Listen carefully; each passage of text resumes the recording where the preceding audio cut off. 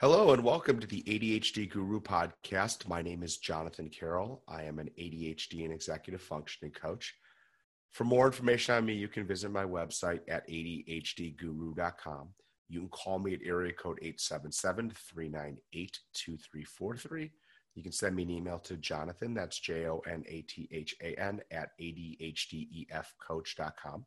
You can follow me on Twitter at ADHD Guru. Perhaps you are watching this or would like to see some other videos that I've done, or would like to know that I've also do a visual podcast as well as an audio one on YouTube, and my page is ADHD Guru. You can find me on Facebook at ADHD and Executive Functioning Coach. So let me jump right into the topic. Today's topic is ADHD in marriage, and this is a topic that's really close to my heart. I'm a little under the weather today, but we're going to try to muscle through this and get out some good information because I think this is a really important topic. Let me give you some background on me. I am an adult with ADHD. I am in a very happy marriage that is almost 10 years young. I was in a marriage before this that was 3.5 years old. So let's say the first marriage didn't end quite as well as this current marriage is going. And I don't say that out of bitterness or animosity. I say that because, I think sometimes things don't work and you live and you learn from those opportunities. So, I kind of learned a lot of things from that situation. I study myself a lot for the work that I do professionally with clients and really apply that to some of the things that I do. And the first thing I learned that's really important in a marriage for someone with ADHD. Well, I guess let's say these apply to pretty much everybody, but, we'll make this more specific to someone with ADHD is transparency. I'm pretty honest I'm not pretty honest. I am totally honest with my wife. My wife is totally honest with me. I don't believe in secrets, and I think it's important that you live in that manner. You're not going to protect someone by not telling them the truth or what's going on, because sooner or later he or she will find out, and if that happens without you doing it, it will lead to more frustration. So we're very transparent with each other. We pretty much tell each other what we're thinking, why we're thinking it, how we're thinking it, and really helps a lot. So I would say the first piece of this is to be just transparent. Tell the other person what's going on. The second thing for me is, and this is one that I really probably struggled with a lot in my first marriage, but have worked on extensively in this one, is I don't always have to be right. And so let's say my current wife and I are in a disagreement. I want to hear why she feels the way she does. I want to share with her the way that I feel and hopefully come to a compromise. Not every day is going to be perfect, but, neither one of us always has to be right. And at least understand where the other person is coming from in order to sort of make the process better, have things be stronger. Here's an example.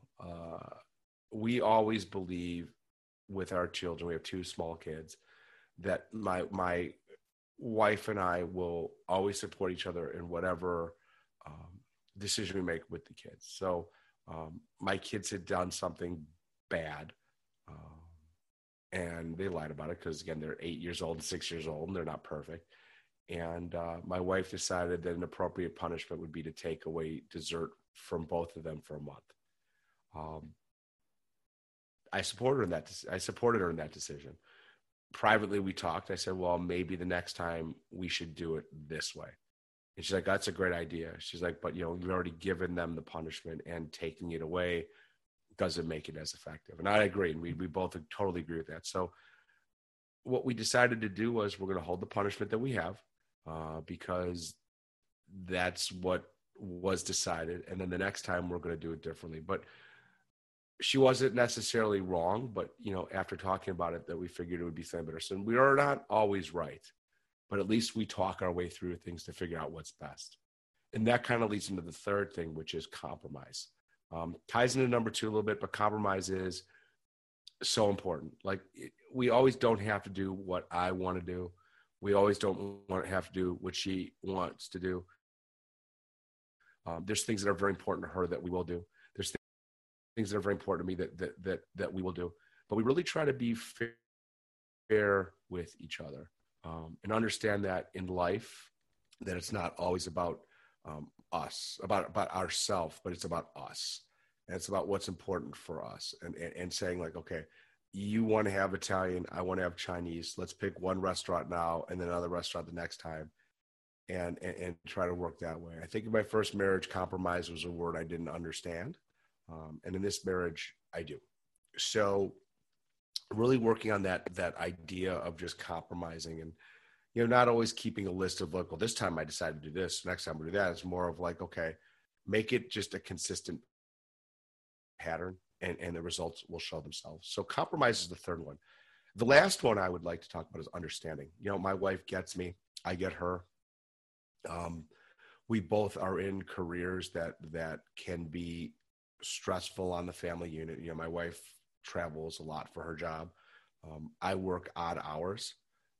It forces us to be flexible with each other, so that way we're both able to enjoy our careers and our families.